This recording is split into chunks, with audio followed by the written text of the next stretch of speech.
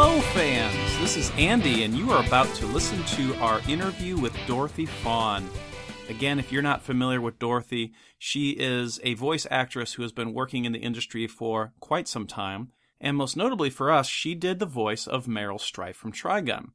We actually did an interview with Dorothy that was close to like maybe 45 minutes or so with all three of our hosts and her, but when we listened back to the audio, there was a problem with her internet connection, and the audio was really slowed down and quite funny and scary at the same time. But we finally got around to figuring out our schedules and redoing the interview. And this time it's just myself and Dorothy talking about her career as a voice actress, her role on Trigun, and some other anime that she has worked on as well.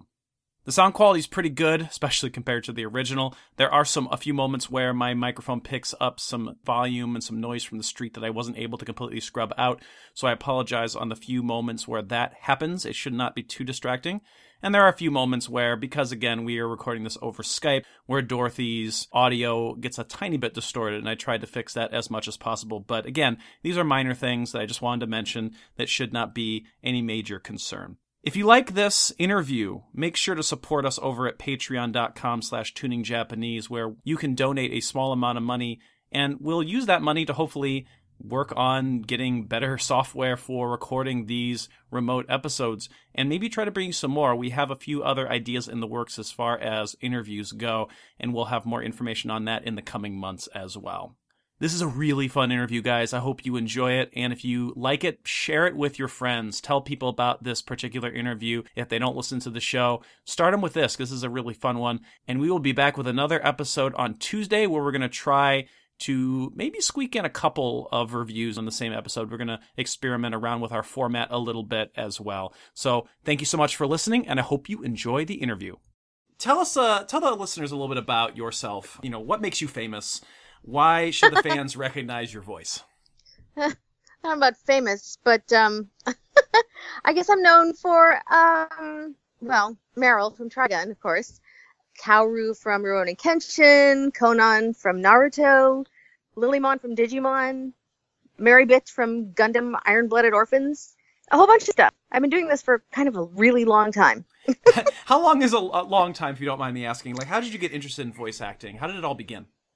Oh my God, this is such a weird story. I was just an actress at the time. I was a stage actress. I did musicals, and I did the occasional commercial, and voice acting wasn't even on my radar.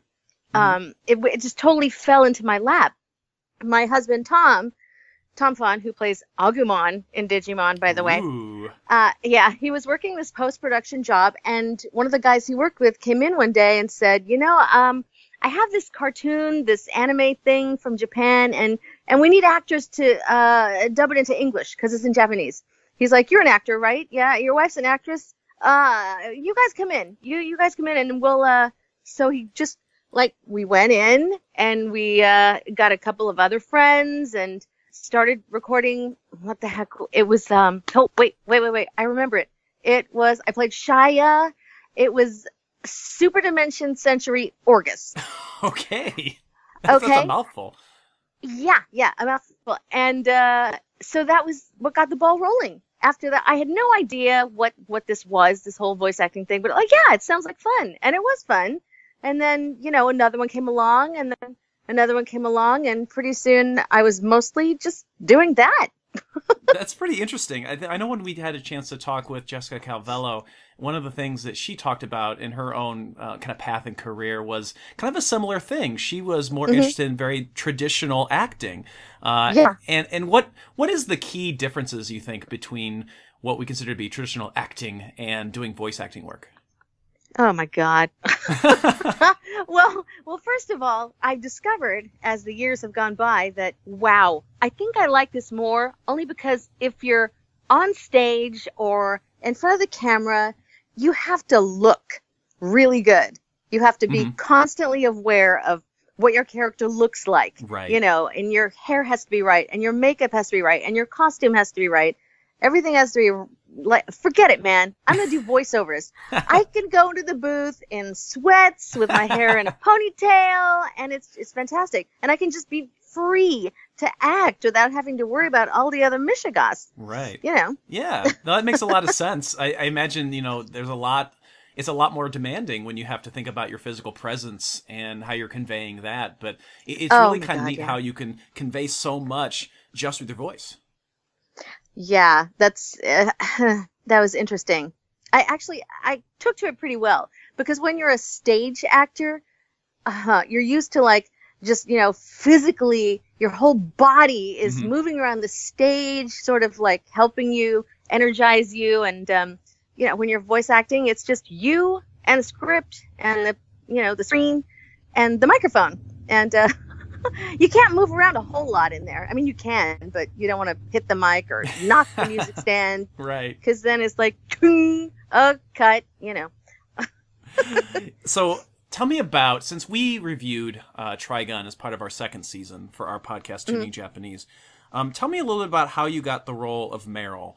Is there an interesting story behind it, or is just kind of someone was looking to cast that particular role and you just happened to be in the right place, right time sort of thing? Well, yeah, because I knew the people who were casting it at the time. I was working at a place called Magnitude 8, which just closed down, I think, last year. Oh, really? It was sad because I worked there for years.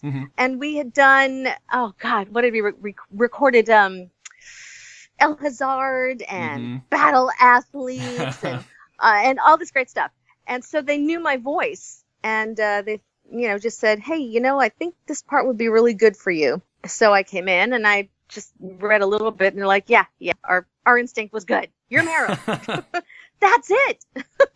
That's awesome. So yeah. What do you think of the character of Meryl? Because we have talked in the show, we have a little bit of a love-hate relationship with Meryl. I think it's mostly a positive connotation with Meryl, but Meryl has her moments throughout that anime where she kind of definitely does not jive as well with a lot of the other characters, unless it's specifically Millie. What are your thoughts? Like, what do you think of when you think of Meryl Streep? Well, first of all, I love her name because it's, reminiscent of Meryl Streep, who's the greatest actress ever. But I love Meryl.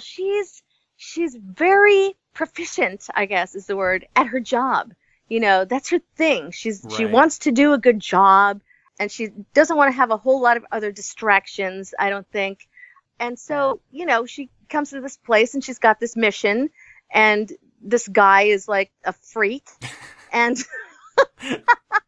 and she doesn't know what to make of him, and she's trying to, put him in a little cubby hole in her brain. This is where he fits, but he doesn't really fit in any one place. And I think it kind of throws her for a loop. It messes up her little perfect world kind of. And then it helps her evolve and change and, have a different attitude towards him. It's an interesting pairing of characters. The writing is really interesting in that particular anime because you have such a brash, outlandish character like Vash the Stampede, but at the same time, he's not being true to who he is, right? He's got this darker side, and he's trying to kind of cover it up with his womanizing and munching on all kinds of food and all that. And then you've got Meryl, who is kind of wears her heart on her sleeve, but at the same time, I think there's a lot more to her character than she puts on. Yeah. Well, she has her heart on her sleeve, yes, but she's trying as hard as she can to not wear her heart on her sleeve. You know what I mean? Right. Because I think she's the kind of person who just wants to be in control of herself, if nothing else. Right. And I think I don't know, she gets a little bit wobbly when she feels herself feeling things that, take her out of her comfort zone. You know what I mean? Yeah. Do you think since, we don't get a full conclusion to the story, do you think that there's a chance that, I don't want to ask the shipping question, but do you think there was ever a chance for Vash and Meryl to actually ever be an item? I don't think so. I do think that she ended up having some pretty strong feelings for him, but I think, if the series had gone further, I think that they would have been just really good friends, or, as close as friends can be without going the romantic route. I don't think that was really for them. Mm-hmm. I don't know. I mean, they had some good moments, but I just don't think they were like right for each other. There we go. There we go. It's the official word right there. Anyone who is ever wondering, we've got it on tape.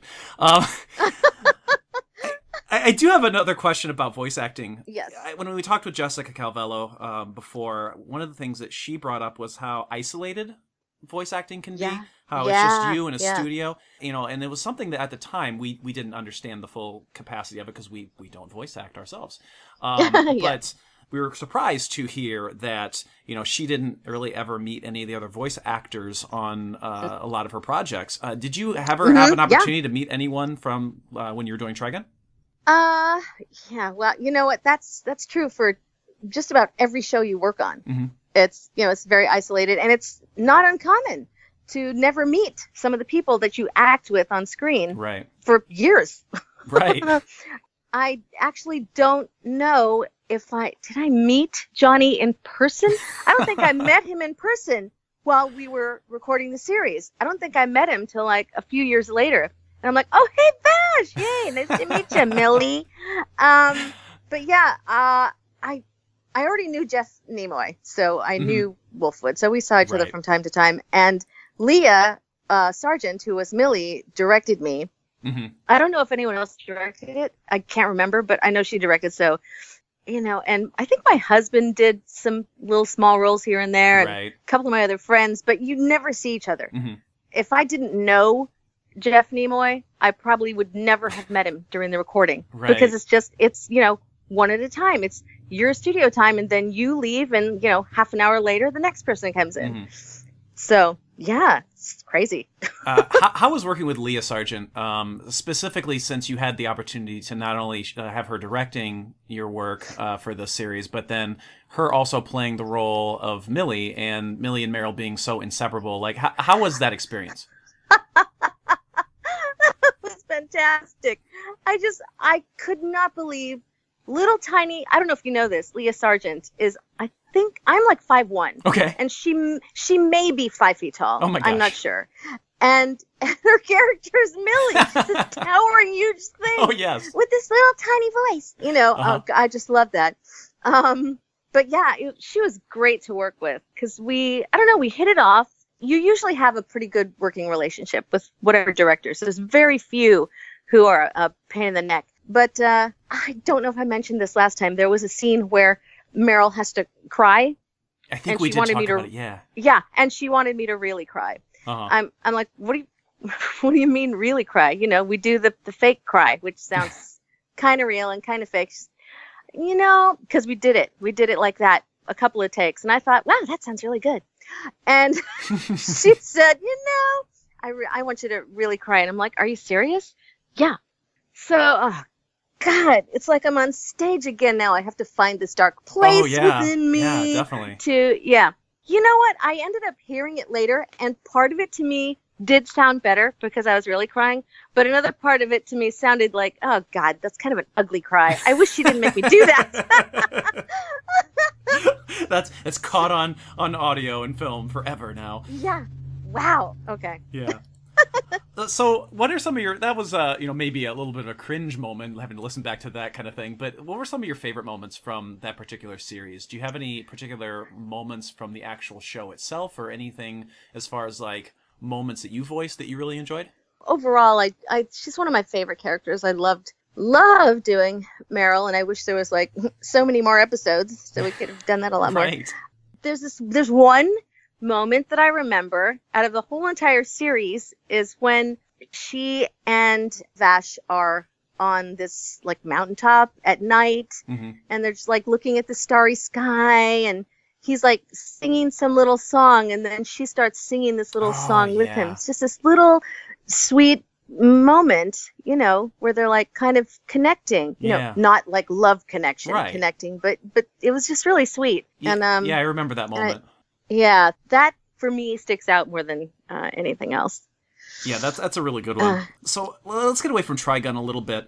So aside from Meryl, what would you consider to be your other favorite roles that you've had a chance to play? Whew, doggy. How do do I pick from all my children? Because they're all my babies. Mm-hmm. Well, Conan is one of my favorites from Naruto. Mm-hmm. I call her Post-it Girl because she kind of, she like becomes these little squares of paper that can somehow kill you. And like you do in anime. Interestingly, I didn't audition for that one either. Really? Interestingly. Yeah. I was already working on Naruto in a smaller role, Mabui. I was. Yep. And then Conan came along because the show's been on for like 500 years, right? Pretty much, yeah. So, yeah. So I'm on it and I'm doing a small role. And Mary Elizabeth McGlynn was directing, and she said, "There's this role coming up, Conan. I think you could do it. I think you could really. I want you to play that part." So I'm like, okay. So she shows me, you have to watch the Japanese before you record. So I watched the Japanese, and I'm like, wow, she's really serious. She's got some serious stuff going on, and her voice is much lower than I usually played. I usually played like my voice a little bit higher, a little bit lower, but she was very serious. There was some crap going on with her. And so I got that part, and oh my God, I came to love her. I came to love Conan so much. And it was so sad when she, spoiler alert, died. But the wonderful thing about anime is that they have flashbacks, pretty often sometimes. In this show, every now and then I'll get a call, "Oh yeah, we need you to come in for Naruto, but I'm dead." Well, you're back. So and it's not like the weird Dragon Ball Z thing. It's just a flashback. It's just a flashback. Yeah, so Conan, and interestingly, I played some evil characters in Sailor Moon that I really liked also. Yes. And this was, remind me, this was the remake, the newest one, the Viz dub, right? The most recent one? Yes. Yes. Yeah. I got to play, what's her name? On/Natsumi. Yes. She was this alien, this like, well, I want to say she's evil, but in her own mind, she's not evil. What she's doing is not evil. And then she pretends to be this normal teenage girl, Natsumi, who falls in love and, acts like a freak. Pretty much. That was really fun. And then I got to come back and do two other villains. I got to do Cyprin and Patillo. Yes. I wish there was more of them too, because that was super fun. They were evil without trying to hide it. Yeah, absolutely. We talk quite a bit about Sailor Moon on our show, just because it was one of the first animes that, everyone, in America, that was one of the first animes that really got people hooked to the genre. Yeah. And it's really cool that you got to play the role of Anne. I listened to another podcast where they kind of compare Anne and the other one, Alan, or Ale, I guess is the Viz name. They always affectionately call them shitty teens, because they that's kind of their role. They just, and I can say that because I work with high schoolers, but it's in a very affectionate way. They're such interesting characters because there is that level of immaturity that I imagine will make them very fun to play. Yeah. Well, they also had a really interesting relationship. Yes. Okay. Yeah, I'm not really sure what you call that. Brother, sister, or romantic, or both. I don't know. It was freaky, but hey, fun. Oh my gosh. So you brought up different roles, and I know that you talked about how in Naruto you played a couple different roles. I know one of my all-time favorite animes, Gungrave, you played multiple characters in that as well. How is playing? What's the difference in, for you as an actor playing, let's say, just like Meryl in Trigun, and that's the one character you're focusing on, versus playing multiple characters at the same time for a series? Yeah, well, I love doing both. When you have a character who, you're in every episode and you just kind of become one with them. So when you come into the booth, you feel like you can just flow right into it, and you're going and you're acting and you're that person. When you come in and do a bunch of different parts, it's fun. It's not as in depth. You know what I mean? Right. I mean, you do what you can with the little that you have. In a way, it's more freeing because you're not tied down to this part. Right. Like I'll come in and they'll say, okay, we have 4 or 5 small parts for you to do in this one. And I will go from playing a little boy Right. to a little girl, to a teenager, to a mom, to a grandmother, to someone just, dying, being stabbed to death or something. Mm-hmm. And that it's just kind of freeing because it's Yeah. just so all over the map. And that's really fun. But, of course, then you don't get to come back in every episode. Yeah, that's What true. you really want to do. Yeah, exactly. Do you find that that comes easy to you? This like switching back and forth between these different roles? Yes, I do. Because now I have like way more experience. Mm-hmm. Like 100 years ago, I didn't think I could play a boy, Mm-hmm. a little boy. Yeah. I didn't think I was one of those people. Nancy Cartwright does boys. Right. Debbie Derryberry does Yep. boys. I don't know how to. I mean, does boy voices. Phrasing. Yeah. And then, but what I know, God, phrasing, so important. But Kevin Seymour, who was directing a lot at Magnitude 8, Mhm. said, I want you to play the lead in this movie that I have called Catnapped. And the lead cat is a boy. And I'm like, I can't do boy voices. And he's like, I think you can. But I never have. And he's like, but I can tell that you can. So apparently they weren't on a super tight schedule because we went in to record this thing and he like helped me along to try and find a way to do a boy voice. And, as the years went by, it just got easier and easier. And I'm like, oh my God, this opens up a whole new world. I just played a little boy in Devilman Crybaby. And it was great. Oh, that's a freaky show. That is like super freaky. Don't watch it. You'll get nightmares. Okay, But- I'll be sure not to. But so that just adds one more role that I can do when they come in and they say, we have like 5 roles for you. Steve Kramer directed me in, what the heck was it? Oh my God, what did he direct? Oh yeah, this show called Tokyo Pig. What is And- that? Tokyo Pig. And he cast me as the mom. It was very funny, very strange. He cast me as the mom and he wanted her to have like a Midwest accent. Uh-huh. And I'm like, you've got to be kidding me. I don't think I've ever done a Midwest accent in my life. So I think I looked something up really quickly just to listen to it and started, what was one of my lines? Oh yeah, Spencer, stop doing your homework. It's time to go outside and play. So,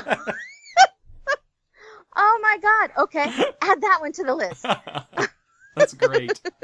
That's so fantastic. Ay. So how is doing video game work? I saw I didn't know until we sat down to kind of look deeper into your resume a bit that you had done so much work with video games as well. Oh yeah. How is doing yeah. video game voiceover work? It's completely different. Okay, how so? Well, here's the thing. I think anime has the most work to it. Mm-hmm. There's a certain skill set that you need to be able to dub anime. Right. If you're doing original animation, all you're doing is acting in front of a mic with a script. You don't have to worry about, watching lip flaps from Yes. somebody else's, you know what I mean? Yeah. It's just way easier. And games are the same. But you don't get as full of a picture of your character when you're doing a game. Mm-hmm. There's like a little description and they'll try and tell you things along the way about what's going on and the way that you're supposed to react. But it's very sketchy. You have to make decisions like immediately Yeah. about what's going on. And so there's no picture. Once in a while they'll have like a little scene where you do it to picture, but 90% of the time it's just your lines with no context. Mm-hmm. At least in original animation, you have the full script. Yeah. You're recording it together. You are in the scene. Mm-hmm. You'll go in to do a game and there'll be just your lines on the page. Oh, jeez. Yeah, just your lines. And so they'll say, okay, and this one, this is going on, so give me 3 in a row. Do the line three times, slightly different. Mm-hmm. Okay, great. Sometimes they'll lead you in with a line. Oh, it's not, you know what? Sometimes they will have the other character's lines, but a lot of the time you don't get that. Yeah. So it's pretty fun. But so the director may say the line that's ahead of you to give you a clue, more of a clue. But I love video games. They're so fun. The characters are really, really out there. Oh, yeah, definitely. It's you think anime is weird. Video games is its own sort of thing as well. Do you do a lot of like guttural noises and like shouts and like attack sounds and stuff? Like, how is doing that kind of stuff? I imagine that's got to be a little weird. That is a skill in itself too, because you have to learn how to project these sounds realistically without trashing your voice. Oh yeah. And I will say, if you do enough video games, you will lose your voice. At one time or another, you will. I have. I lost my voice for a week one time. Oh jeez. Yeah. Even though you try to, support your breath and have your Chinese cough drops and your tea with honey. Right. It's going to happen once in a while. But luckily, lately, I've been playing these characters who, even though they're battling, they're like sweet. so they don't want the that stuff. They want her to go or whatever, yeah, right? Yeah. So it's like, way easier on the voice. Oh yeah, definitely. And in League of Legends, I didn't even speak. I was a little creature who went around going, Oh,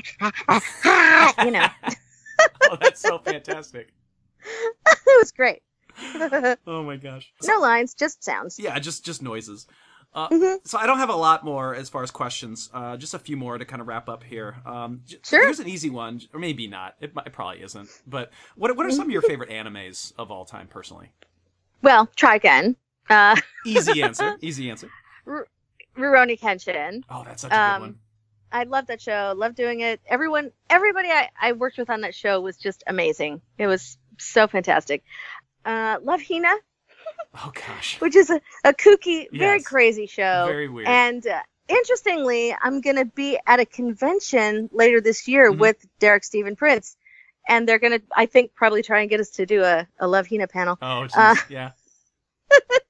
That would be funky. And also, I found this to be kind of interesting. I did a show, it was Gundam 0083. And I played this character, Nina Purpleton. And she was, kind of one of those in control gals. She wore, the power suit skirt thingy with the little button earrings, her little short blonde bob.